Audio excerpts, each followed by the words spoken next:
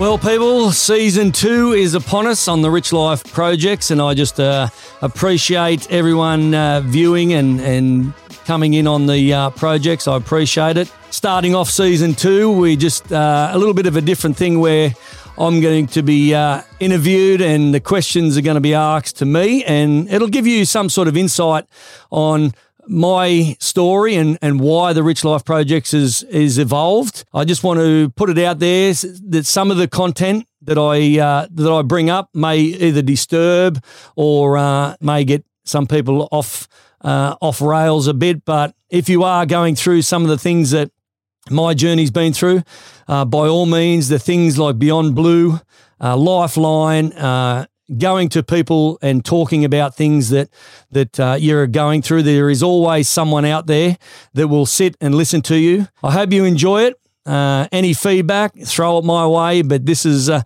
Rich Life Projects with myself, Rich Fogarty, going through my journey. It's the Rich Life meets the Hammer Time. We're talking about we're getting the real conversations happening today. Collaborations going on. Collabs. Mate, I just want to talk to you, obviously, about moving to Melbourne. It's great to have you and Rob down here. Yeah, man. Like, there was such distance between us, but now we're like almost neighbours. Well, it's been, how long we've known each other for probably about 20 plus years. 25, easy plus. Easy years, been in the martial arts and the combat sports, but moving to Melbourne, I think it was just, we're in Newcastle, so I was quite happy to be surfing and just chilling out there. And Rob really loved the idea of Melbourne. And then I thought, well, everywhere we go, we sort of do business together. So, and I love Melbourne City. I've always loved Melbourne City, travelling to Melbourne for the fights or just travelling in Melbourne in general. But I love Melbourne. And once Rob sort of said, oh, that's it, we're off. And I was like, okay, we're off. By the looks of it, we're off. I was going to ask you about that because obviously, we'd spoken in the lead up to you guys coming down here and stuff. And I know Rob, he's loving the restaurant life and the nightlife. Him and the old coffees with the fingers up. Him and the missus are embracing Melbourne fully. Yeah. And you're here too. Obviously, you guys come as a package deal. And I really respect and admire that, to be honest with you.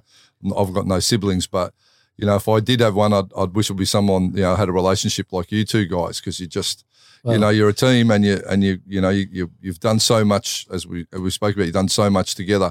So when you moved to Melbourne, Rob was, he fully embraced it, but you're here and you're doing what you do, but you still sort of long for a little bit of surf and Newcastle life and all of that. Yeah, I love Newcastle. Rob doesn't love Newcastle as much, but I love Newcastle, one, because my daughter's up there, and that's probably the number one priority for me. But surfing-wise, I've got a lot of surfing friends. I've got a lot of just general friends that I've made over a 10-year period, and I just enjoy these days, as we spoken, a little while ago. The older I get, the less I want to sort of be around humans, so to speak. But it's, it's just, I like to have my own time. I like the chilled sort of environment. Yep. But Melbourne City, I love the hustle bustle of Melbourne, and there's always sports going on. There's a lot of sports that now I've got involved with that I never even paid attention to before. Yeah. AFL for one. I'm a mad AFL dude now, so that's been a good change. Obviously, for the listeners, a little bit about your formative years of growing up. Where were you born, and a little bit about your backstory, mate. That a lot of people would know about. The backstory, childhood-wise, born in Sydney, Camperdown. The old man was a copper back then in Newtown. Mum, obviously, mum and dad lived in Sydney for a while. And then we moved, obviously, because Dad had to move for the police. The really youngest memories I could probably think of is Broken Hill. We ended up Broken Hill because the old man was a copper out there, and I just used to – the only thing I remember really of Broken Hill was an old cartoon that used to play Wacky Races. Oh, yes. There's some childhood memories. Wacky Races, where I used to be on the lounge all the time just watching the Wacky Races. That's really the only thing I can remember of Broken Hill. Yeah. And then – I think the old man got a transfer to Muswellbrook, and then we all moved to Muswellbrook, and we lived in a house behind the army barracks. Okay. And then the old man was a copper there, so that's where we Rob was born in Muswellbrook, so that's when the little white fella come along. So you're the older. I'm of the the two? oldest, yeah. Jeez, I wouldn't think that. Well, you know, he's got a weathered look about him. I say that. I say when people go, "Oh, you guys actually brothers," I said, "Yes, I got the looks, he got the weight." But that's my little joke. Obviously, he would say, "Oh, that's personal, bro. That's personal." But yeah, life in Muswellbrook, it was quite fun times, as in what I can remember, because we used to get up to mischief, going through the army barracks, having a bit of a look, and I remember Mum making Rob go down to the service station back in the day with a note saying, "I give my son Robert permission to buy a packet of cigarettes." And that's when he took up smoking. Just took a couple of darts out on the way home. Just lit him up. He goes, "No, it's my commission, Mum. Getting on him." Oh man! But then when you think about that now in these days, if you wrote a note saying my son, who knows how old, 5 or 6, go down the server and buy some cigarettes, I give him permission. But there's, I suppose for the younger listeners, you look at life now and you look at even just that little bit that you've spoken about. Everyone's so protective of kids and everything these days. Yeah. And you'd get up, you get on your bike and you just ride, and you'd be aware of your surroundings and stuff. But it was different. It was totally different times of growing up and being outdoors. And you know what? You just spoke about wacky races. I mean, that's really about as engaged as you got with electronics back then. There was no phones, there's no PlayStations. You want to play, go outside and play, playing or you get your Matchbox cars and play on the carpet with them as a kid. 100%. So, you had to make your own fun. Yeah. And I think, you guys have been very entrepreneurial, through your whole lives, really. Well, we faked it till we made it. So that's how we put it. We always say, "Well, you got to fake it to make it." Well, you've but we put the hours and time in. I'll give you that. Dabbled in a lot of stuff, and I think going back, I suppose the generational, a few generations back, you taught creative thinking because you had to be creative in your own. To make your own fun and to make your own money, as a kid. 100%. I got out with the push-pull lawnmower and knocked on doors and said, "Hey, I'll mow your grass," and then I discovered upselling. I'm like, "I'll mow your grass and I'll wash your car for a couple of bucks extra." That's an extra $2. I can afford that cigarette then. So I think growing up in those and like those areas, you guys would have had the same experiences, no doubt. Yeah. A lot of different times, and Rob and I, because Dad was a copper, but then, the times when we moved to Newcastle, the old man had finished up the police station or police being a copper. And then we sort of moved to Newcastle and that's where we got introduced to hotel life. And hotel life, it was good. It was really fun in one way and really sort of down for me in other ways. But it was in Newcastle of all places where we've just moved from just recently. But we owned the hotel. Back then it was a gay and lesbian hotel.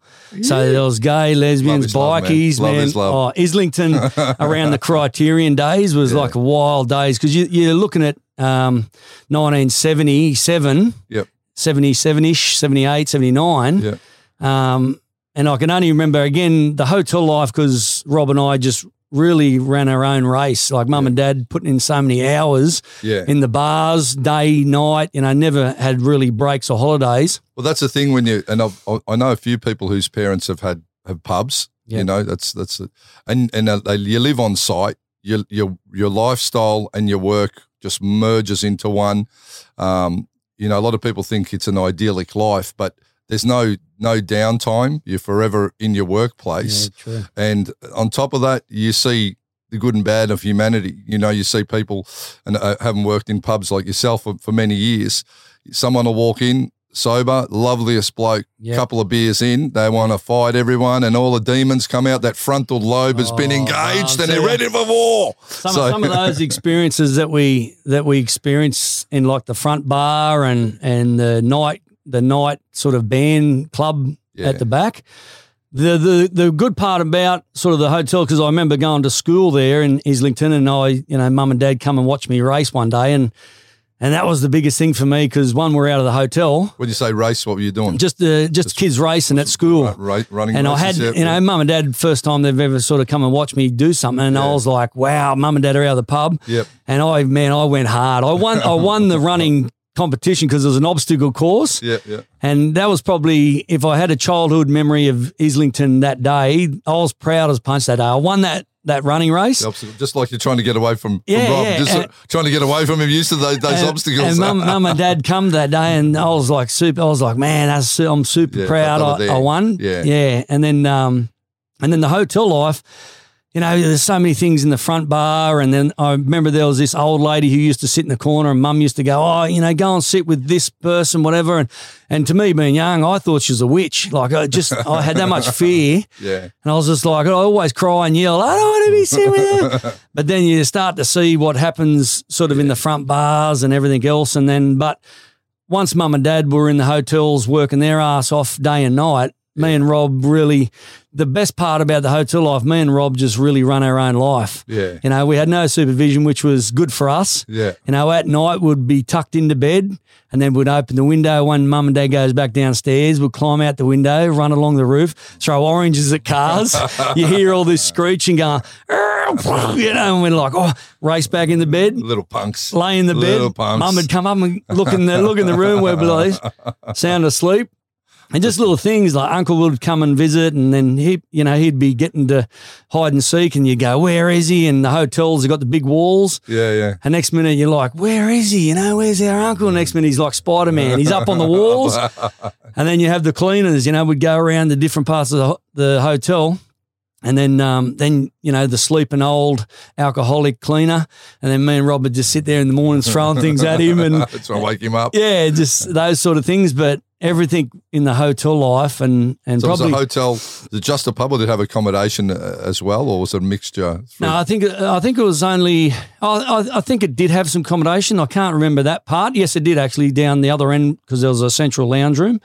So they had rooms, but they're very only like just pub-like rooms. Yeah, yeah. But yeah, Rob and I had that whole life of just hanging around each other, and even at that stage, like we didn't see much mum and dad because I was working, but you know, Rob because he was very young, and he'd always be holding me shirt, and Rob probably didn't talk for like, I reckon nearly a year or two. Like, still doesn't talk a lot now, really. No, he doesn't. He observes a lot now, but that's where the closeness was back then. He would be hanging on to me shirt. I'd be the one out the front doing all the talking for both of us. Yeah, yeah. And then you know, the hotel life sort of gathered into that sort of lifestyle. It's a hard life, you know.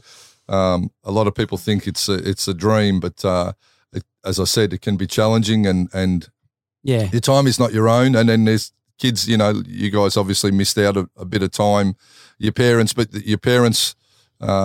always trying to do your best for your kids, and I'm 100%. Sure that would have been in their mind to go, you know, we'll work hard, we'll get these pubs going, and we'll have a good, and that's what they always said, you know, we want to try and start businesses and get this successful pubs for you guys to take over in years to come, and that was the whole plan back then, and so forth, and then so and as you got older, that you continued working or moving and being in pubs and working in pubs, and then you got involved in working in the pubs, DJing and stuff. Oh, mate, that's a whole different story of that. But it was more the pubs in regards to that lifestyle was good in that way. But obviously the stuff that I personally dealt with a guy who was supposedly our babysitter, and he was he was just the all-around dude who mum and dad befriend back then. Yeah. And then, you know, then I just went through that stages of, where there were stages where I knew things were starting to happen, which I couldn't understand at that time because I was only young. Yeah. And once they started I was getting that stage, and what killed me the most is when I knew that things was going to happen, I would really hate on Rob, because I knew what I was just about to go through, and the fear I was fearing in myself, and I'd always tell Rob, get out of the room, go back, I hate you, because I knew Rob would cry, and I knew he'd go out of the room, and I knew this guy who was our so-called friend, babysitter, whatever you like to call him, would start his little, you know, things that happen over time, and it was very confusing back then too, because when you're young, you think, oh, you know, is this supposed to be happening? Yeah. And you don't know who to turn to because you think, oh, fuck this, he's someone who I know. Yeah.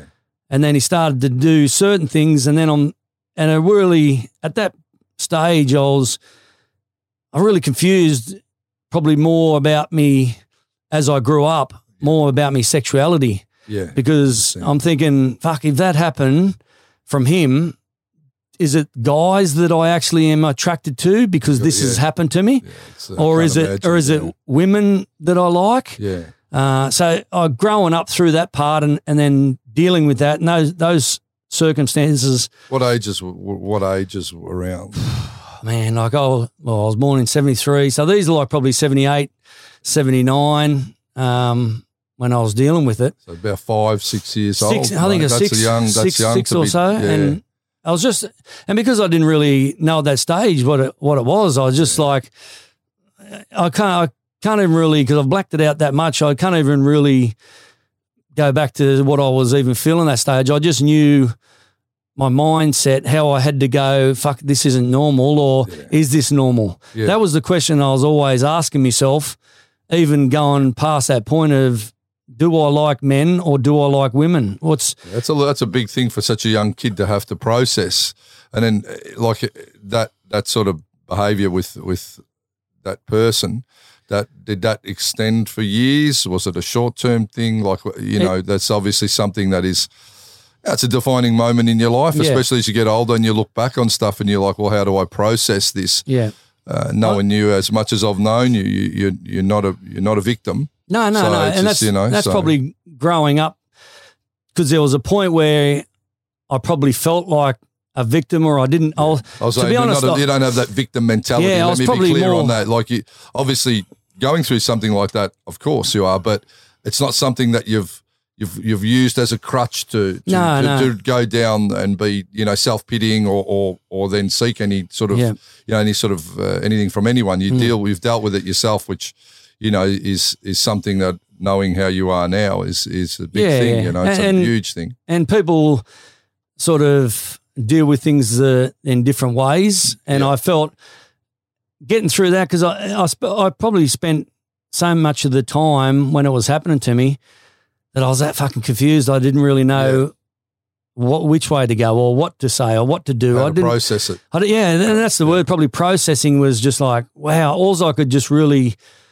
think of is, am I attracted to men or women? As I was sort of looking at different things as I grew. Yeah, as you get older. And once we left that hotel scene, and I sort of, and there's certain things. Once we left that hotel, we actually moved hotels from Islington and Newcastle, and went to Mathara, which was like on the Victorian border in between Echuca and Lilliquin.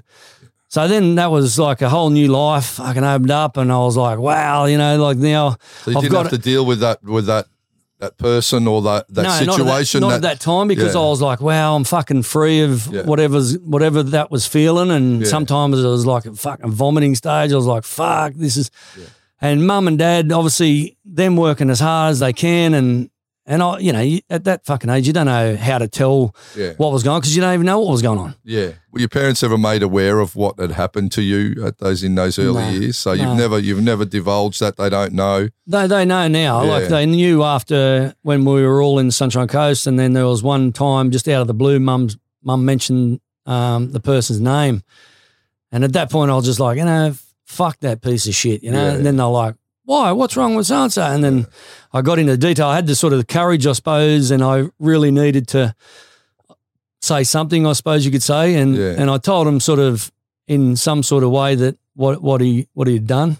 And obviously it was more getting that off my chest. Yeah. Rather than. What was their reaction to that? Oh, they were fucking devastated. Yeah. Dad was devastated. Mum was devastated because at the end of the day, they were doing their best to try and make business and a successful life for me and Rob. Yeah. And like anyone who's dealt with abuse, it's just, when you find out, sometimes it's too late, but it's just a thing you got to fucking deal with. Yeah. And that's, at that point, I'd been dealing with it for so long. Yeah. You deal with it on your own, no? I do. I had gone to a couple of like shrinks just to really sit and talk and I try. think counsellor is the correct terminology. Shrinks, counsellor, yeah, sorry. So I went to a couple of those because how I was thinking in my head, I was like, fuck, I just need, and a lot of people would say, I went to a counsellor and they helped. And I was like, well, I've got to go and just, I just rocked up to really any counsellor at that point. I didn't really know what even fucking was going on when I did go there. But it was a couple of times and really sort of dug into really a few things that really, hit home for me.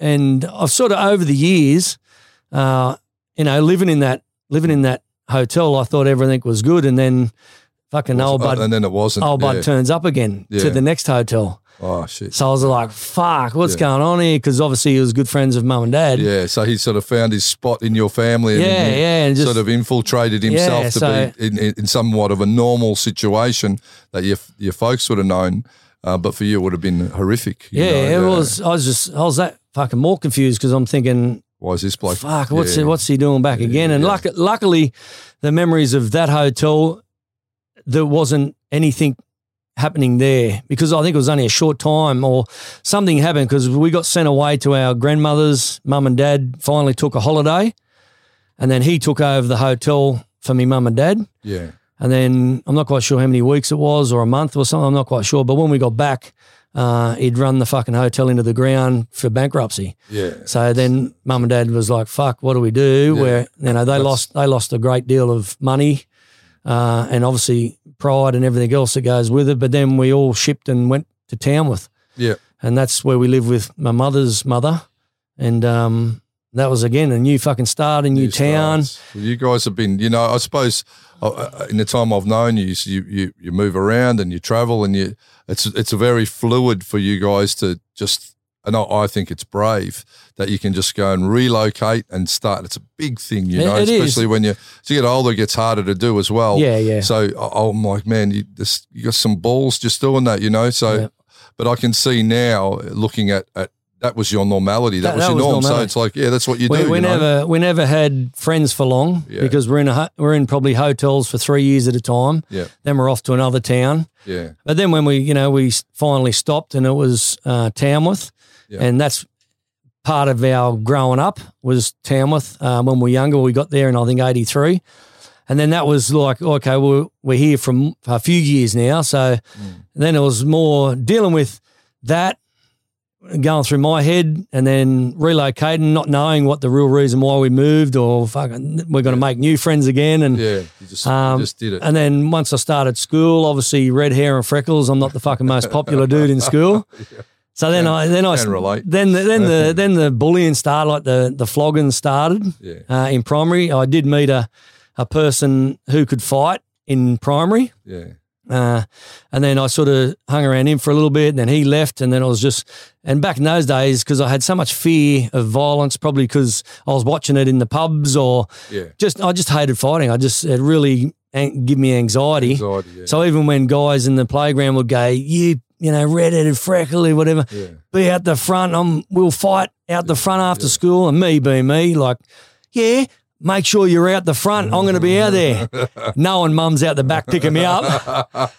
Like I went out the back, I jumped in the car and mum drove around the front and I could just see this massive crowd building. Yeah. And I'm thinking, fuck, my heart was pumping because I'm thinking that was supposed to be me. Yeah, you were supposed to be a part of that. Get a flogging. So I got out of it that day. Yeah. And I was like, fuck, tomorrow's a new day. Now I've got to try and get through that. And that was more, and high school never changed. Once I got to high school, it was still the same. I'd get the old, when I did have head flushed down the toilet. Jesus, yeah. And then kicked as I was coming out of the bathrooms or whatever. You were obviously, you weren't a big kid as in size wise. So I was probably back then. I was probably about 65 to 69 kilos. Like I was thin. Yeah. But I was to show I'm not backing down, even though I was scared as shit for fighting. Yeah. And getting bullied. I'm not saying I was a saint. I probably was a cheeky bastard as well. Yeah. But then when obviously the bullying started even worse and I was like, fuck, I've got to get to a stage where I've got to do something. I've got to do something. And I come across a friend who was doing Kyokushin karate. Yep. And that was in Tamworth and I thought, he said, come along and train. So I was like, fuck, what's Kyokushin karate? Never heard of it before. Yeah. So I went along to that gym in town where there's only rugby league or fighting. That was really the only things in a little country town that you've done. Yep. If you've done it well, you're like this little town celebrity because there's no one else around. The big hello to John Halford as well. Yeah. Well, that's who originally got me into the Kyokushin because he sort of come along, and then Mark Tyson back then, he was the one who was coaching Kyokushin, and we're doing boxing, kickboxing, and all sorts of stuff. And then and that's really our, I suppose, relationship with each other comes from that. The Kyokushin is in the martial arts, it's a universal sort of brotherhood, and it finds us here today from those many years ago of training together and stuff. Yep. So I want to just drill down a little bit more because you've suffered a hard childhood. In nothing was it was a tough gig. It was a tough gig, going through what you've spoken about. And, you had to survive that. So if someone's listening to this now and they're having a hard time and they're in their younger years, what's your advice to them to help them get through and come through the other side of the challenges they may be facing now? It is to seek someone you can actually talk to. And counsellors, they're professional, but they've dealt with a lot of kids and a lot of teenagers who have gone through probably sexual abuse or abuse in general.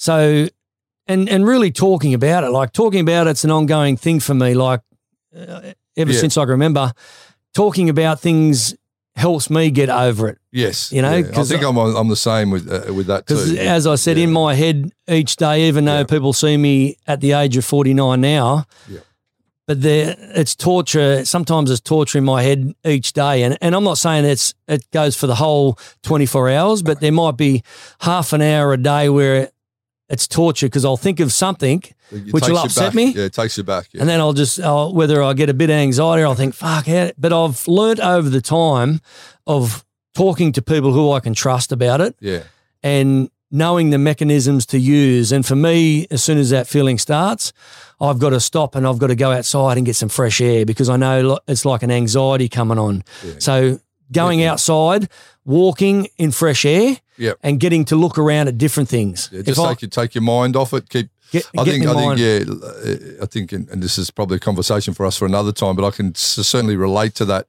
And I think, myself also, in past years have had, some challenges, and talking to counsellors, it's funny because whether it's a counsellor dealing with young things or a relationship counsellor or whatever it would be, the one common theme I find with them is they just ask you a question to get you talking. That's right. They don't. I've had counselling sessions where I've walked out and I've gone, give me no advice at all. I just ended up speaking for fucking an hour. Right, that's right. It's like, but I think that there lies in what you've just said, just talking to someone, getting it out, maybe having someone with a bit of empathy and better still, someone that can probably give you a strategy, just like the strategy that you've said now. Yeah. Get out, change your environment. I think that's the one thing if you have anxiety, and I've suffered from that myself in the past, and I'd be asleep. So it wasn't a conscious anxiety, it was a subconscious one. I'd be asleep, I'd wake up having a panic attack, and I'd have to just get up in my jocks and basically head straight out into my backyard, just stand there in the fresh air and just feel that I'm able to breathe and get my breathing under control and stuff. So it can be very debilitating, and you got to find, you've got to find your strategy, I think, that will enable you then to deal with it and get you through. Yeah. And I suppose, if I can indulge for one moment, something that was said to me was, when you're having a panic attack or you get anxiety, don't fight it, embrace it. You're going to, the thing is, you think you're going to die, you think you're going to have a heart attack, you can't breathe. But in reality, that's not the case. No. It's a psychosomatic thing that stresses your body. So when you embrace it and you sort of challenge and you feel, okay, it's my old friend, he's coming back 100%. For another crack. And that's how you got to look at it. Let's do it, and you go out and you go, okay, I'm going to control my breathing and just, we're going to get through this. It may take me a minute or 5, but I'll get through it and I can see the other side. I think once you realise that you can face it and get through it, it's a very powerful and empowering thing. Yeah, and it's only just the breathing for me. Like if I go outside and it's fresh air breathing, it's really deep breaths for me. That's how I know when it's coming on. Then I go, that's my maintenance thing. That's what I've got to go and do is breathe.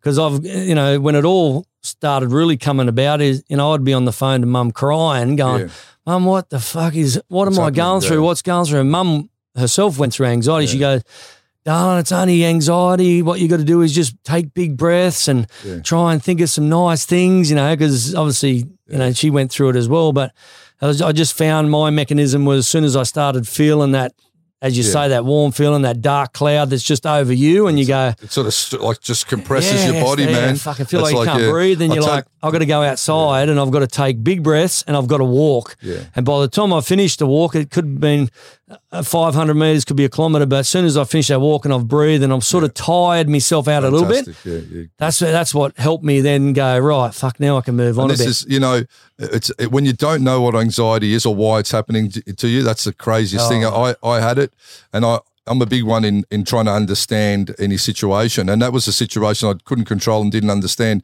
So I looked at it, and I'll throw a name at you. You're probably too young. Remember a actor or a guy called Norman Gunston? Norman Gunston / Gary McDonald was his name. People call me him when I wear my bucket hat. They go, look, you look like I'll tell you a little known fact about him. You know why he disappeared off TV and theatre? No. Because of anxiety. Oh, okay, yeah. He, out of nowhere, he started to get anxiety every time he had to perform. Yeah. And he couldn't deal with it. Yep. And that was basically from what I've read back in the day. Yep. That was really such a debilitating thing that it had ended one of the Aussie icon, comedians that's back in the day. He was iconic, man, when I was 100%. A kid. So, and it just, his life changed, and if, for I suppose for more recent, Mother and Son was a TV show he did on the ABC, and he was just such a legend back then. And I'm like, man, this guy, I remember my parents watching him on TV. It was like, he was everywhere, and it's like, and it affected him. And then, he was sort of he paved the way to a lot of people realising what anxiety and panic attacks are all about. That's right. And that was really, for me then, it was like, okay, right, well, he didn't die, because it feels like you can't breathe. It feels like you're having a heart attack. It feels like your lungs are being compressed, which is, I think that's our similarity. Yep. Your lungs get compressed, so you're like, I've got to get out in the air and fill my lungs. It's a crazy feeling, a crazy thing when it comes about. And I feel for the people who, they can't deal with it or don't know where to turn with it. And I was lucky because I had obviously mum and dad who were very loving, and my brother who I love and adore all the time as well. But there's just some of those little journeys you got to go on your own, and you got to know where to turn, because if you don't know that part, you could have the best family life at home, but it's a fucking it's a torture chamber to try and then get in the maze that it was. So that's when I got introduced to martial arts at that stage. Yeah. That's when I thought, but in saying that, when I started martial arts, it was more to, stop the bullying. Stop the bullying, yep. But then over the years of participating in and being a fighter and then changing the coaching, I always look back and I thought to myself, and I've done so many sort of like talks with youth and all that, I really feel that it wasn't actually, stop the bullying or putting another face on another opponent so I could legally hurt that person to get my aggression out. Yep. I think it was more to show people my masculinity that I thought a man had to be. Yes. I'm a fighter. People are going to look at me at a man. You're tough. Yeah, you're tough, dude. Yeah. Because that's happened to me with another man as a kid, and I've had to go through some things that dude put me through. Yeah. Fuck, this is like a hiding wall that I can hide behind and show that Rich Fogarty's a fucker. He's tough. He's a fighter. But deep down, I hated fighting. I only done it so I could actually learn self-defense and learn how to protect myself from bullying. From what you'd been through. On the other side was to go, I've got to show people my masculinity that I felt that I lost as a kid. And now, because of my street smarts and my aggression, my skill, I started winning fights, and then it became an addiction. Oh, I'm winning. I want to keep going now. Yeah. So then it's all like a double-edged sword. You start to win all the time, and then you go out partying, and it's all it's a drug, anxiety. It's like this whole wheel that turns. And you've done it all though. Like for the people listening, Kyokushin karate is known as the strongest karate, and we've both done it. You're talking full contact, bare knuckle, all out. The only thing you can't do is punch to the face, because obviously that's just a bit barbaric. But you can knee to the head, you can kick to the head. Yeah.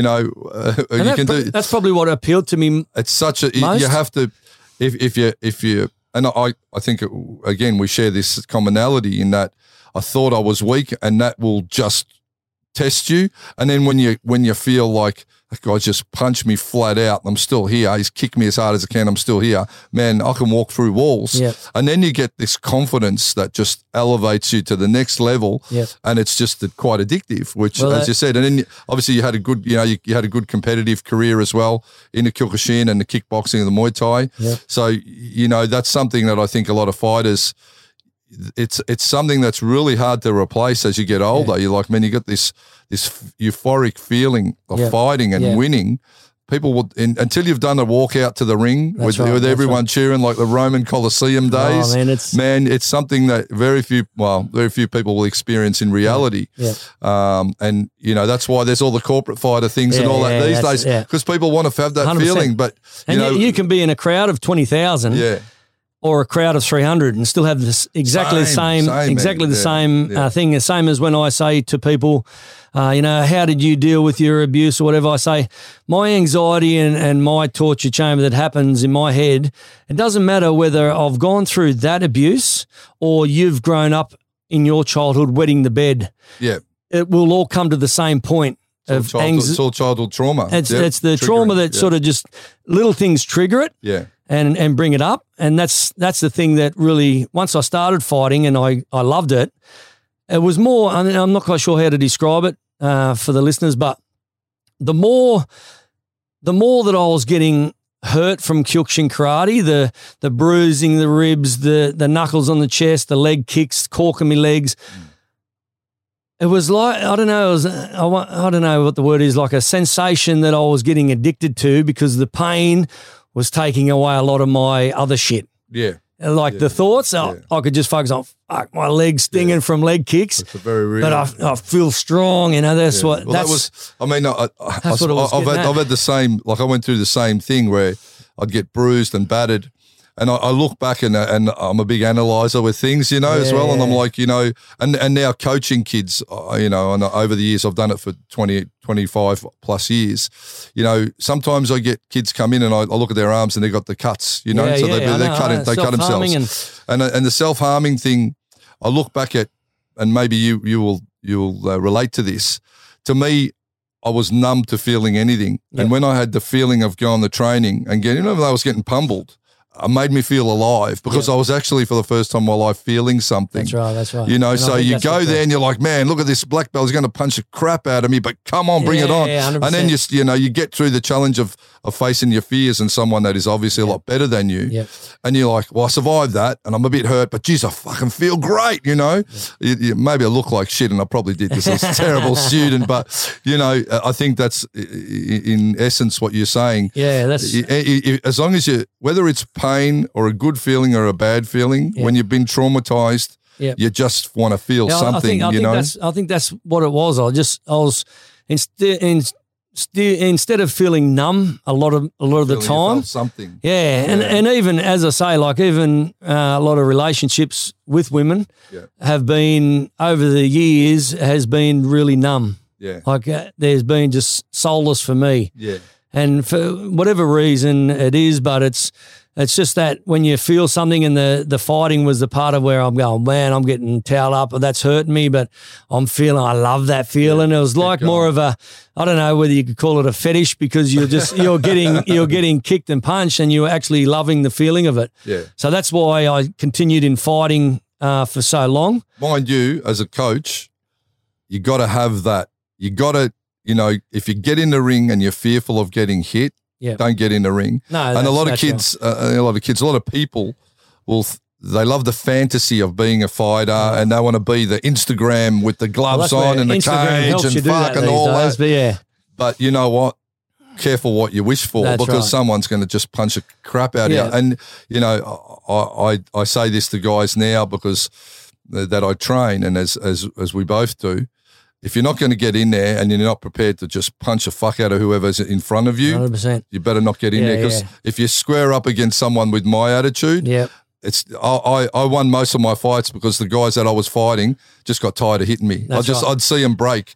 They'd throw everything at me and then they'd go, fuck, this guy's still there. And I'm like, now it's my turn, man. I'm just going to keep coming. Yeah, but that's probably the mentality I had in fighting as well. Yeah. Like, as much as I was in, even you can sort of talk to me, my father and my brother, before fights, man, no one could talk to me. I was in a really? Anxiety zoned out. So you used to get anxious? I think bad. Yeah. I couldn't talk. Like, even though I wanted to talk, I literally could not talk. That's big, bro. That's big. I could not talk. And I had just nonstop tingly feelings all over the body, and my mind was just going crazy because I knew I didn't like fighting. I knew I hated it. But you did it anyway. I do it. I just got in there because I knew once I got through the ropes, then I forget everything because it's survival now. That's my mentality when I was fighting. That's why I would say I was never a great fighter. I didn't lose too many fights, but like to go that, like the Wayne Parrs, the Nathan Corbett's who dedicated their lives to be the greatest champions of all champions. Yep.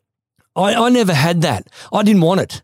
Yeah. I was happy, one, to show me masculinity, two, to get hurt and hit and survive. Face that challenge. And get in there and do me 3 minutes, be known as a fighter. Yeah, wow, I love this. That getting hurt was my little buzz. I got hurt and I got leg kicked. That was my trauma, getting over it, and I can move forward. Yeah. And some of the accolades that I won, state titles or Kyokushin, kickboxing, whatever.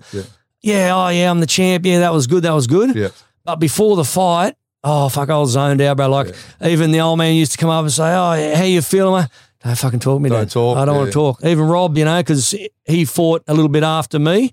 Like, he started fighting when I was sort of getting into it. Yeah. And he'd come, hey, bro, he was in my corner all the time. And, they'd say, encourage, come on, bro, you fucking got this. But my headspace, I didn't even fucking care. I didn't even want to be there. I was just like, that's big, bro. As soon as I walk out, and I don't really see anything else. But as soon as I get into the ring, whoever they've put me against, that's when I've just got to fight. I've just got to turn on and fight. You just put yourself under such extreme pressure that going on what you said, you probably didn't even want to do it, but you just did it because it was part of the process, mate. I didn't because that was the process I was feeling from all what I'd endured as a young kid. Yeah. To go, you can, because I'm very good over the years of switching my mindset. Yep. And I mean with everything. It doesn't matter whether it's a relationship, whether it's friends. Switching it as in on off or on off, all on in, off. all out, that type of mentality. On off. Yeah. So if I had a friend, or even if I had a girlfriend, or started to see someone and they started to not give me anything back. Yeah. I'm easy, even if they're emotionally invested, I can easily just go, boom, I'm done. See you later. Something's triggered you and that's it, you're boom. Out. Yeah. It doesn't matter whether it's someone as a friend goes, Rich, and then I can just go, boom, I don't even talk to that dude anymore. I'll ask you this, do you reckon that's something you should work on though? Like 100%. It's just something that you go, I do go off things. And again, man, we're just talking, and this 100%. Is not pre-scripted by any stretch, guys listening. So, but I can absolutely relate to that where I'm the same one. Push me to a point till I turn the switch off and then fucking whatever you do ain't going to matter anymore. That's my downfall too. But I think it's something that you sort of got to have a bit of give and take, And at 49, I'm starting to learn that now. I've got someone who I'm chatting to and they're amazing person, and it's starting to help me get through some of the things I thought I was just happy to just turn off and on all the time. Yeah. But in saying that, when I did separate from my from the ex, so that we'll just again we know, but you've been married, you got a couple of kids, 17 and 19 years old, sort of married and been in a relationship for, and had two beautiful kids, Jet and Dakota, and once that sort of separation happened, that was a big thing where, and I can say when it happened, I knew I had a feeling it was happening. Yeah. So it was easy enough to go boom down because they were obviously the family moved to Tamworth and I was moving to Newcastle with Rob. But you lived on the sunny coast when you went Sunshine through Coast for 17 years. That separation. Through the separation. So your kids grew up on the Sunshine Coast. Yep. It was like your home, it was very comfortable.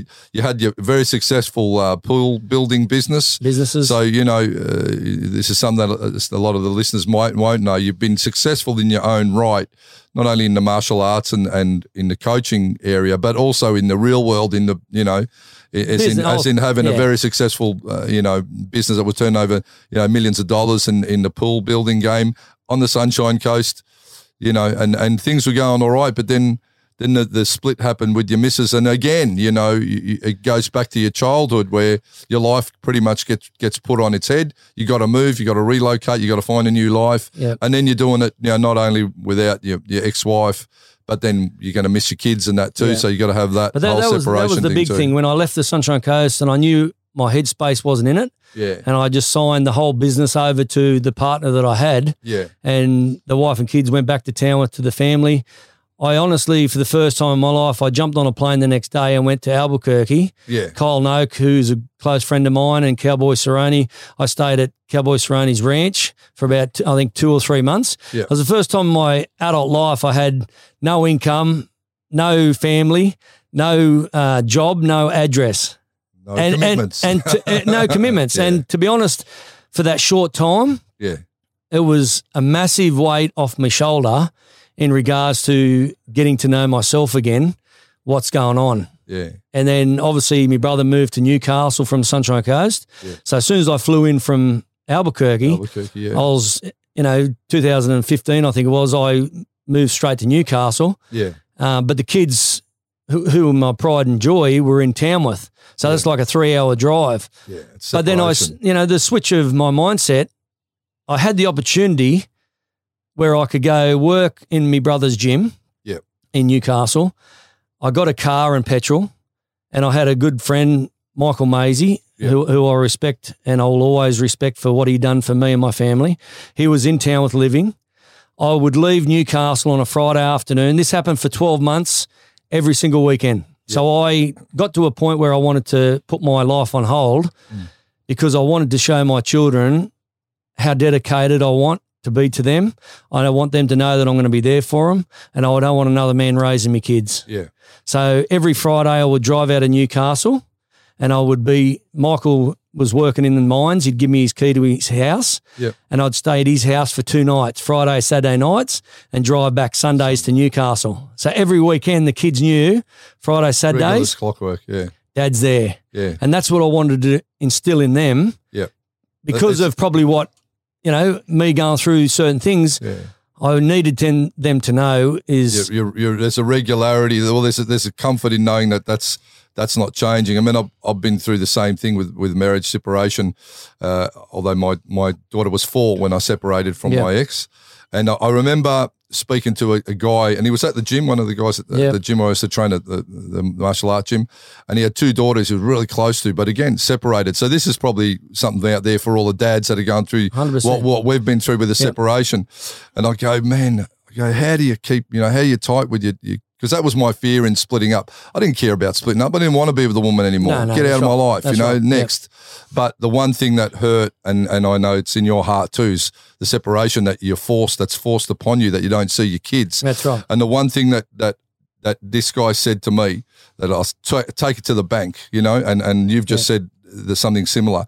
He goes, no matter where you are in the world, no matter what you're doing, like he was a traveling salesman, he goes, the same time every day, I'll pick up my phone, I'll speak to my kids. Yep. And you go through the bullshit where the mum's saying, hey, fucking no, I'm not going to put them on the phone, or they're too young to talk to on the phone. Right, But if they're too young to talk to on the phone, well, then they probably won't remember that you 100%. But when they start to correlate that contact, that regular contact, and I've done the same thing, or I did the same thing, got on the phone, I'd be in Thailand training, I'd be overseas, with fighters or whatever it might be, on business or whatever when I was in corporate. Like, what's the time back in Melbourne? It's this time, should be getting home from school. And sometimes you make all this effort to ring them, or you'd probably make all the effort to travel then. You go, hey, how you doing? Whatever. Yeah, not much. And I'm like, right. Yeah. You're just like, well but the thing is, it's just that, and as I said, for the dads that are going through it, just keep the contact, no matter how small, but it's got to be keep it consistent. And sometimes it won't be substantial, but it'll be just enough to know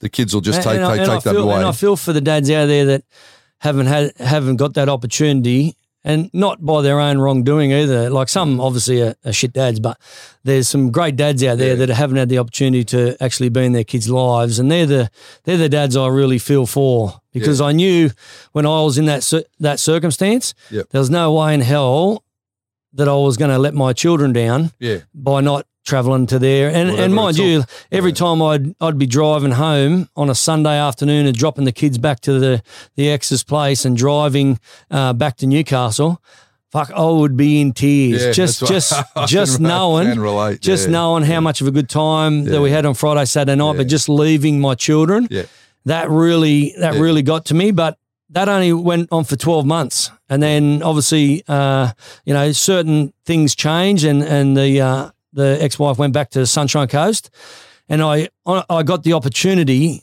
through my children. They wanted to come and test what living with dad's like. Yeah, that's great. So that was God's way of rewarding me for all the hard work that I was trying to instill in my kids. You put in. If you didn't, if you didn't make that effort for that 12 months, there's no way your kids are going to try and live with dad, because you didn't put in. No, and it's like everything in life. Fucking people want shit now without doing anything. Yeah. What you put in is what you get out. Yeah. My staff in my business go, I want more hours. Well, I go, well, do more. You want more, do more. You don't do more, you're not going to get more. Kids in that way. Yeah. I knew if I put in the time and effort and just showed them I want to be there. That's fantastic. And I think once that sort of whole discussion with all parties and the kids sort of put their head down, which, I felt bad that we put them in that position, but they both looked down and they both said, I want to go and live with dad. That to me was, and those 10 years that I've raised my son and daughter, Jet and Dakota. Yeah. Because I have, I've done the gym work, I've travelled, I've done all this fun stuff when I was in Newcastle, but that moments that I had, the three of us living together, me raising my children, really I'm content with life. And as people say, I don't care, I could fucking die tomorrow. I could if I died tomorrow, then so be it. I'd be happy that I've contributed to my children's life and they become beautiful adults. Yep. The only thing I would be sad about with death, really, at this stage in my life, is not seeing my daughter grow up and get married, my son grow up and get married. That's the only real sadness that I would feel. Yep. Outside of that, is my children are my life. They're everything to me, And that's a very true statement. Both you and Rob, you've come from hard and challenging beginnings, because your folks try to do the right thing. But it's also when what you've been through, then you also know what you'll lay down for your children. 100%. So if there's been things in your life, as in mine, that perhaps you didn't enjoy as a child, well, what you do is you don't duplicate that in your child's life. No. You try and do better. That's right. And that's the one thing where you see parents repeating behaviours of their parents, and then their kids repeat. Well, if you don't like the things that have gone on in your life, change it. You've got to change Don't it. fucking repeat the pattern. And that's what I wanted to do with my kids is just go, you know what, not that my mum and dad split up or anything. Obviously, like every parent, they have their blues, but I really wanted to make sure like my kids were everything. So I had to make sure that they understood that I will do anything in my grasp to make sure they are protected. And that's probably getting back to the stuff that happened as a young kid. I never wanted to be in that environment. And that's why it was so hard for me to go, another man won't raise you, because absolutely. I'm not having another fucking man raise you, because what attitude will come to their life. And I used to say to the other party, I said, I will take you through court. I will not be losing these children, because I will not have the same story, if any, happen to them when they're young. You're a protector, brother, and that's admirable. Yeah, that's what it basically got down to. And God worked His way. Thank God that He gave me the children to raise myself, and obviously all parties knew what sort of father I was in general. So you're a hard worker, and these days. I wouldn't say that now, brother. Well, not these days. I was just about to say not so much now, but no, you put in the hard yards. You're a good family man, and I suppose, your kids are your legacy. Yeah, and you've got a great legacy with these two. Yeah. And the love's there. And that's what, no amount of money, you can have all the money in the world, but if you don't have, I suppose, that happiness and that connection, and it's not going to matter. And I suppose that's something that if I look back on my time as well, I'm like, I really focused on work. Maybe I should have done more. Yep. We always look back and you go, can you do more? Should you do more? There's always that look on. But all you can do is your best in any given situation. Exactly right, exactly right. And that's all I've tried to do throughout anything, whether I've had me fight career or went into coaching, Rob and me doing promotions, or more Rob's the guru at promotions. I'll just be there if I'm needed. Moral support, clapping him, but hand out, obviously, with the money. You're talking yourself down a bit because, one thing, again, that, you've done a lot of, and you alluded to this with training with Kyle Noak, what a champion human 100%. Being he is. Very close. And a trailblazer in the UFC for Australia too. So let's talk about that. Yep. And then Cowboy Cerrone, just a tough guy, and a great moneymaker for the UFC. Mate. But you've been around these guys. And then we talk about Mark Hunt and Tai Tuivasa and, the guys that you've been around. Now, it's okay to be around these people, and they'll go, it's one of the guys, but you've earned your stripes in results that you've got as a working as part of their coaching team. So I'd like to talk a little bit more about that. So your most memorable moments in the teams that you've worked for, who would you say? Well, definitely Mark Hunt, because definitely Mark Hunt's he's always been an icon figure to me, because he's done so much from nothing. Tai Tuivasa, he's just a larrikin. He's the one who sort of give me the name Filthy. So that's all. That's pretty much stuck with me forever now. But Mark Hunt and Tai Tuivasa being like an Australian fighters. Should I ask how you got the name Filthy? Should we explain that? I don't know. Mate, honestly, kids will be listening. Honestly, this is Tai Tuivasa. He's the one who we sort of knew each other for a lot of years, but it was in New Zealand, and he was coming up the stairs, and I was doing striking with Ross Pearson at that time, and we were fighting Dan Hooker at that time, and Tai Tuivasa come up the stairs because he was with Mark Hunt's camp, and all he could hear was going, Filthy. And I looked and he was like, what are you doing here, Filthy? And I'm not quite sure whether he just called me that because he thinks I'm a filthy bastard or something. Seen the inside of your car. He's probably hung out with me and partied a lot, so we were in a filthy together. But I'm not quite sure. Australian-wise, Mark Hunt, Tai Tuivasa, they're the two guys who really hold a soft place in my heart, because take away the fighting, the coaching, and the martial arts. Yeah. Those two, and not a lot of people know, but those two generally care for people. They do. Yeah. If I asked him, Tai or Mark, to do something, without hesitations, no worries, Filthy, I'll be there. Don't worry about that. And all the time we're off the phone. Love you, bro. Love you. Yeah. They're just that close. For an Australian martial arts, those are my two favourite sort of people. Yep. Travelling, obviously Kyle Noak, I'm classing Kyle Noak in the American side of things because he was over there in Albuquerque for so long. But he was my sort of ticket to Jackson Winklejohn. Yeah. He was the one who was living there. He was the one who was training at Jackson's. And for out of the blue, I just said, messaged him and said, oh, Matt, I'd love to get in and come over there. And he was like, mate, Rich, 100%, jump in and come over. I was like, wow, that's crazy. But little did I know, because I was heavy in my faith at that time too.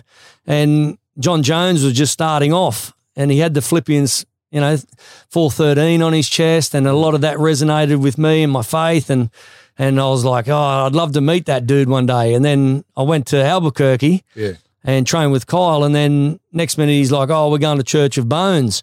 And to me, that was like a wow factor, I was like, wow, I got me opportunity to tell Bones a bit of my story growing up, and we confide in each other in a lot of little personal things, me and Bones, which, he's done some crazy things, but as a person, I still respect him and like him as a person. And then there was the Cowboy Cerrones, the Overeems, the Holly Holmes, the Michelle Watersons. You walk into Jackson's and you got St. Pierre and Rashad Evans and Travis Brown. And you're like, from me, because I was just watching the UFC just starting off. Yeah. And I'm like, there's some big holy names there, shit. big names. And they're like, hey, coach, they these people who are on the TV at that stage, and I'd only just started coaching, that these guys were coming up to me going, giving you respect, hey, coach, you're Kyle's friend, mate. Glad to have you in Albuquerque. I'd love to do some pads with you. Oh, at that stage, I loved doing pads with everyone. So I was just like, Overeem, doing pads with Overeem, doing pads with Cowboy, doing pads with, Michelle Waterson and Kyle and whoever else I can get me here. Diego Sanchez, me and him become very close friends, and I travelled a little bit with him to Nashville and stuff. Diego Sanchez religious too? He was very, but again, it's sort of he went through his stages. He was very into he brought me into the church in Albuquerque as well. Yeah. He was there's a few close friends I still have to today, Derek Wick and all that, who have churches in Albuquerque. Yeah. And then he sort of went on his way of the universe stuff, and then he went to different faiths and that, and he had some trouble with the coach that he had personally with the UFC, and it was just all this whole thing that was like a whole it's a lot, man. It's a lot. It's a lot, but you got to admire the guy because he was the number one, season one Ultimate Fighter. He was one of those and characters he was still that made it. And he was still fighting in the UFC nearly 20 years, 25 years later. Yeah.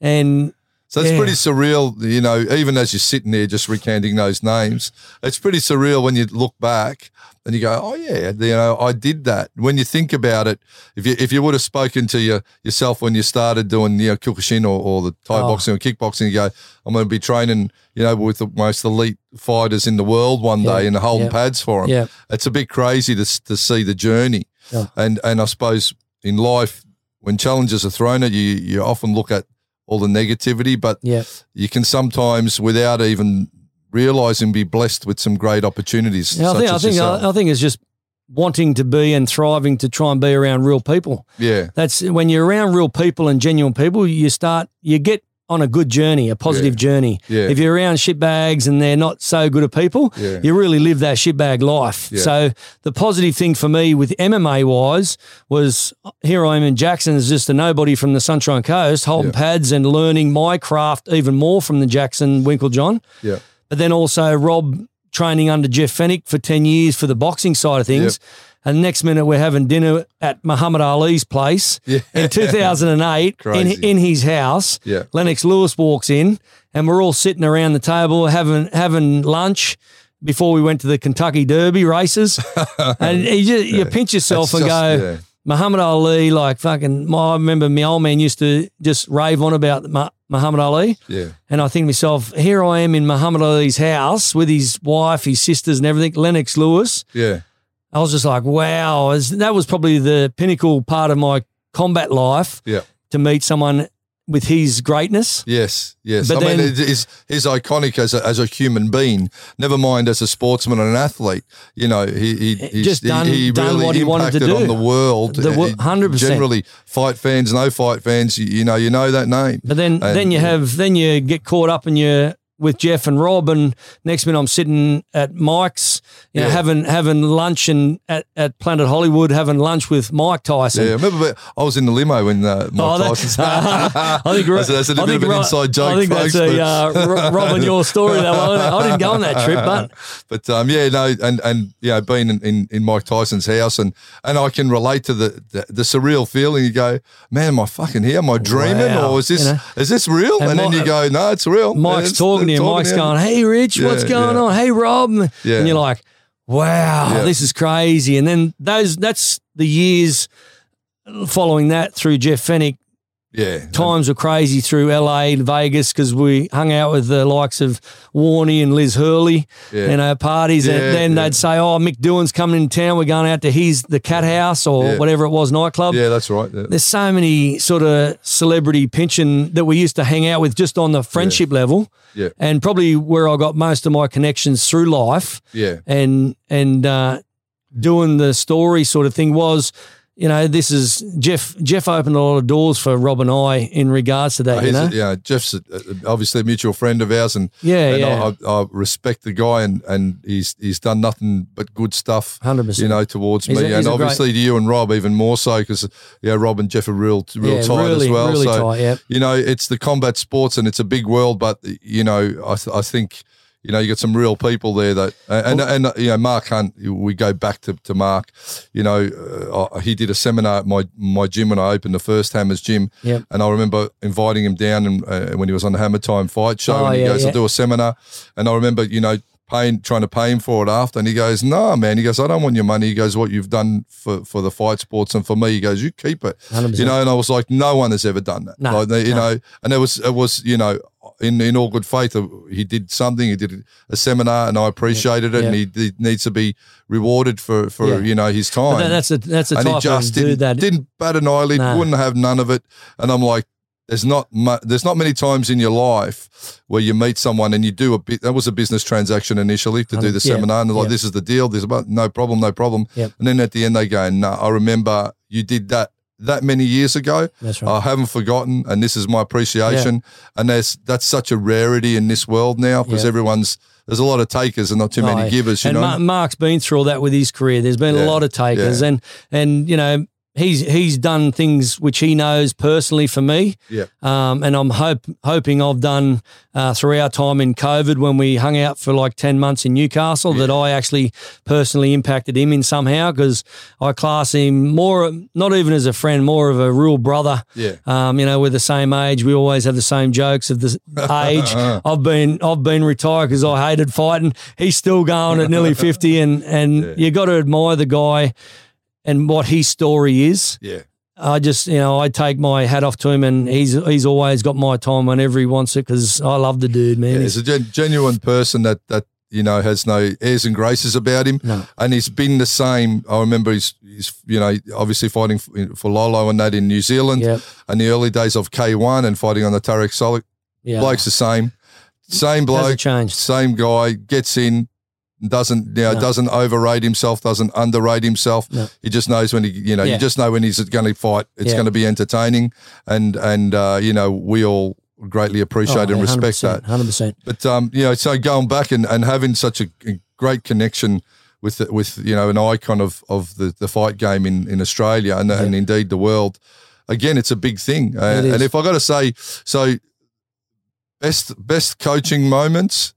Worst coaching moments. What would you, if I had to say, what is your best coaching moment? Best coaching moment, I would say, is being asked by Mark Hunt to coach him and be a part of the coaching team for his boxing fight and some of the MMA. Against Gallen? Yeah, Paul Gallen. And then some of the MMA trips that I went on just to be welcome into the camp, MMA over at Tiger Muay Thai and all that sort of stuff as well. That was probably, you know, and obviously being at Jackson Wigglejohns, having those moments of being really close friends with Diego Sanchez, who everyone loves. But, you know, the Mark Hunt asking me personally to, you know, I want you to be coaching me for this. And obviously I wanted Rob in on it as well because Rob's eye for detail is very, very good. Yeah. That was the best, probably the worst. And, you know, no fault of anything, but probably when with Ross Pearson and we're all going, first round we're going beautiful, you know, with Dan Hooker over in New Zealand. I thought, man, this, you know, Ross is doing everything right. We're doing great. And it was just that moment where Dan sort of landed that knee and knocked him out in regards to going in head down sort of thing. But dealing with Ross Pearson in fight camps, man, he's nothing professional as well. But to be honest, I wouldn't say that's the bad part. That's just like a downside of coaching. A loss is a loss. A loss is a loss. As long as you've done the, you know, all you can do. Yeah. That's all. Anyone's got a puncher's chance in any fight. To be honest, in the martial arts journey that I've had as a coach, I really haven't. I can't say I haven't had a bad moment. You know, there's frustrating moments and all that, but there's no times I've ever said, I'm giving this up. That's it. I've never had those moments because I've enjoyed the journey and going back to the good parts of coaching, not only just professional coaches like with Mark Hunt, but a lot of the youth stuff that I've done, having young, you know, disengaged teenagers come in. And you might get 1 out of the 10 that Rob and I have coached through our time and let them train for free and be around positive people. Even to this day, we might travel back to Tamworth and we got a young kid who come through the school system that we coached, and he comes to meet us and he's got a little child now, and you know, oh, this is Uncle Rich and Rob, and like those sort of things to people. It's not really it's not really that much to people, but the youth and changing youth's life in teenagers' life. That's what I've been really passionate about for so many years. So is that your new? You know, you've done the elite athletes. You've done your own personal journey through the martial arts and through all the challenges that come with that. You've had businesses, both the corporate and in the gym world. You guys run a tight ship in whatever you do. So is your calling now, as we head to your 50th birthday, which is a big milestone, as you head to your 50th now, what would you say the next 10 years of your life, if you could pick where you wanted to be and what you want to be doing, what would that look like? Well, as we've spoken about, I don't really know. Like, I mean, I love the fight game, don't get me wrong. Yeah. But as I said, it's a beautiful sport with sometimes not so much good people in it, but I love the art of it. I love the MMA striking. I love the boxing striking. I love seeing the changes in young people and fighters that we get. I'm probably at an age now where I don't take on too many unless they give me 100%. Yeah. But Melbourne is my home now, and we've got a great gym, Brooklyn Fitness Centre and Brooklyn Boxing Club, and we do some great stuff over on the west side, but. The golfing, I've taken up golfing again after all these years, and I'm hitting off 5 handicaps. So I'm enjoying the challenges of what the brain has for the golf. Yep. So that's been a really big, I'm loving that again. I'm loving the obviously the podcast because, one, I've got a lot of contacts, and 2, I'm just really fascinated by people's stories. Sharing the stories. I love sharing stories, and I think it's a good thing not only for my guest and I to talk about, but for young people and older people to hear different stories, because they might think, oh, I know that dude, and then they hear things, go, oh, wow, I didn't know that. Yep. So that's been a really like a hobby come a passion. Yep. And really just that sort of being there for me kids, and I'm not sort of looking to pretty much go too much into working me crack hole off for too much longer. I like just chilling out and having my time. And it's not about the material things anymore. It's definitely not. So you've done that. As I said, your time on the Sunshine Coast, you were flying. Traveling we missed a very important part in that little Sunshine Coast bit for the Thai boxing community. You guys did some big things, you had the likes of Sanchai, and you did some great shows, back in the day, Tony Hill and Kurt Finlayson, some of the absolute warriors of Thai boxing. People talk about some of the guys going around now, but for mine, going back to those years, early that was when the Thai boxing was tough in Australia. Especially Queensland was like charging on, and you had the Tony Hills, you had the Cockburns, you had the Sorens, Nuggets, like those type of people, and Kurt Finlayson and Rob sort of mentioned the idea of let's bring Sanchai, and no other promoter had brought Sanchai to Australia before. So we were the first promotion to bring Sanchai to Australian shores. Well, I remember going to that nightclub with Sanchai and you guys after, and me and him having a beer, and he is the funniest little fella you ever meet, Sanchai. Such a cool dude, and so respectful too. And he was just loving being in Australia, and he was so thankful that you guys brought him out. Yeah. And we look at him now, and he's a legend of Muay Thai, legitimately. Still going and still winning every fight. And still just pumping it. And I'm like, wow, were you guys ahead of your time with that or what, And at the Sunshine Coast Thai Boxing Centre. Yeah, Joe Hilton. Joe Hilton, a big shout out to Joe, a man who's done so much for Muay Thai in Australia, and there's, probably doesn't get the recognition that he deserves these days. He was a big influence on the Thai boxing on Sunshine Coast for me and Rob. And that's probably, if I'm going to say anything, who taught me how to do actual pad holding properly. Yep. Would be Joe Hilton. Not only just holding them properly and doing the freestyle pad holding, but the dedication. Yeah. That dude was in the gym at 4:00 in the mornings, every single morning, Monday to Friday, do his busy work through the day, and he'd be back doing pads in the afternoon. Mm-hmm. And this went on 15, 20, 30 years. Brady Stolder and all those guys that trained with him too, still going. And some of the champions he produced, but just he's mentoring of me personally through the pool business because he got me into the pools. Right. Yeah, correct. And then, but just watching him hold pads, I really took a lot away from that. And he probably doesn't know it that much because I've never really talked to him about. But Joe Hilton was the one who really instilled that seed for me to want to learn how to hold pads properly as a pad holder. Yeah. And he was amazing human when you see what he done with promotions but holding pads. Fucking insane. I'm glad we circled around back to that, Richie, because mate, you know, and I've known you for a long time, as we alluded to at the start, and I've learned some stuff about you, and certainly it'll make our friendship stronger, knowing that we share even more than what I thought we did. You know, you're a credit to yourself and your family, brother. And Appreciate it, brother. You know, the Rich Life podcasts are just fantastic. And I know from inception when you spoke to me about the concept of doing this, you know, you're passionate and you're doing great things. And I suppose in closing, if you've got any advice out there for anyone in the martial arts or indeed in life, any dads that have been challenged with situations, you know, that they've, you know, you've gone through, what would that be? Well, as I always say to the guests, you know, what is your rich life these days? My rich life these days is knowing my daughter and son are happy and content and obviously doing their thing that they're happy with. My advice to anyone is to be happy yourself. Be happy with yourself and love yourself first, because a lot of people try and go out, and I was a victim of that. They try and go out and find happiness and love in everyone else.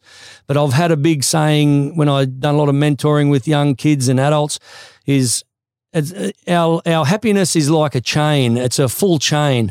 So when it's going around and around, that's your happiness. You got to try and find what your happiness is. Love yourself, be happy with yourself. And then if anyone else comes into your chain, they're just another link of happiness. So they're adding to your happiness. Yeah. They aren't your happiness. So a lot of people then go, I'm lonely, I need this, I need that. But what you've got to think is, I'm happy now. I'm happy with myself. If you come into my life, you're going to add to my happiness, because if you leave, I've still got my happiness. Yeah, that's probably my biggest thing that a great analogy. An old Rich would say to a young Rich is find your happiness, what makes you happy, and love yourself instead of looking for it in all the wrong places. Yeah, and the short-term gratification things that they'll give you happiness. It's, you know, we talk about the drugs and the alcohol and the whatever else, which we've all been through and we've all done. It'll give you that momentary buzz, but you sometimes left a little bit empty afterwards. So 100%, you know, and I think the martial arts is something that is, if it's a constant in your life or any sort of good, positive physical activity, because mate, you're in great nick too. You train hard. You know, just check out his Instagram. You see him doing chin ups and shit. Hey, and that gets back to just being a mental thing too. Yeah. Like I've got to train an hour a day myself for my mental health. Yeah. I've got to have ice baths for my mental health. Yep. There's a lot of things I've got to, as I say each day with the torture chamber, where I find my own happiness and my own content to get you out of that. To get me out of that whole torture chamber. So the martial arts was my lifesaver. Yep. I will say that. Martial arts saved my life. The ongoing training now I've finished, I see a lot of martial arts finish their career and they go, fuck, get fat, take drugs, get on the alcohol, whatever, and they lose sight of who they are. I think, because I want to pull you up on that, to me, that's not martial artists, that's fighters. When we talk about fighters, and this is essentially for me the difference. If you're a fighter, it's for a period of time. That's right. If you're a martial artist, it's for a lifetime.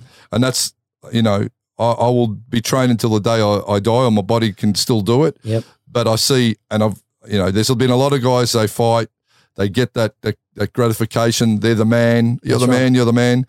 But then they don't pass on the knowledge. That's right. They don't live the ethos of a martial artist.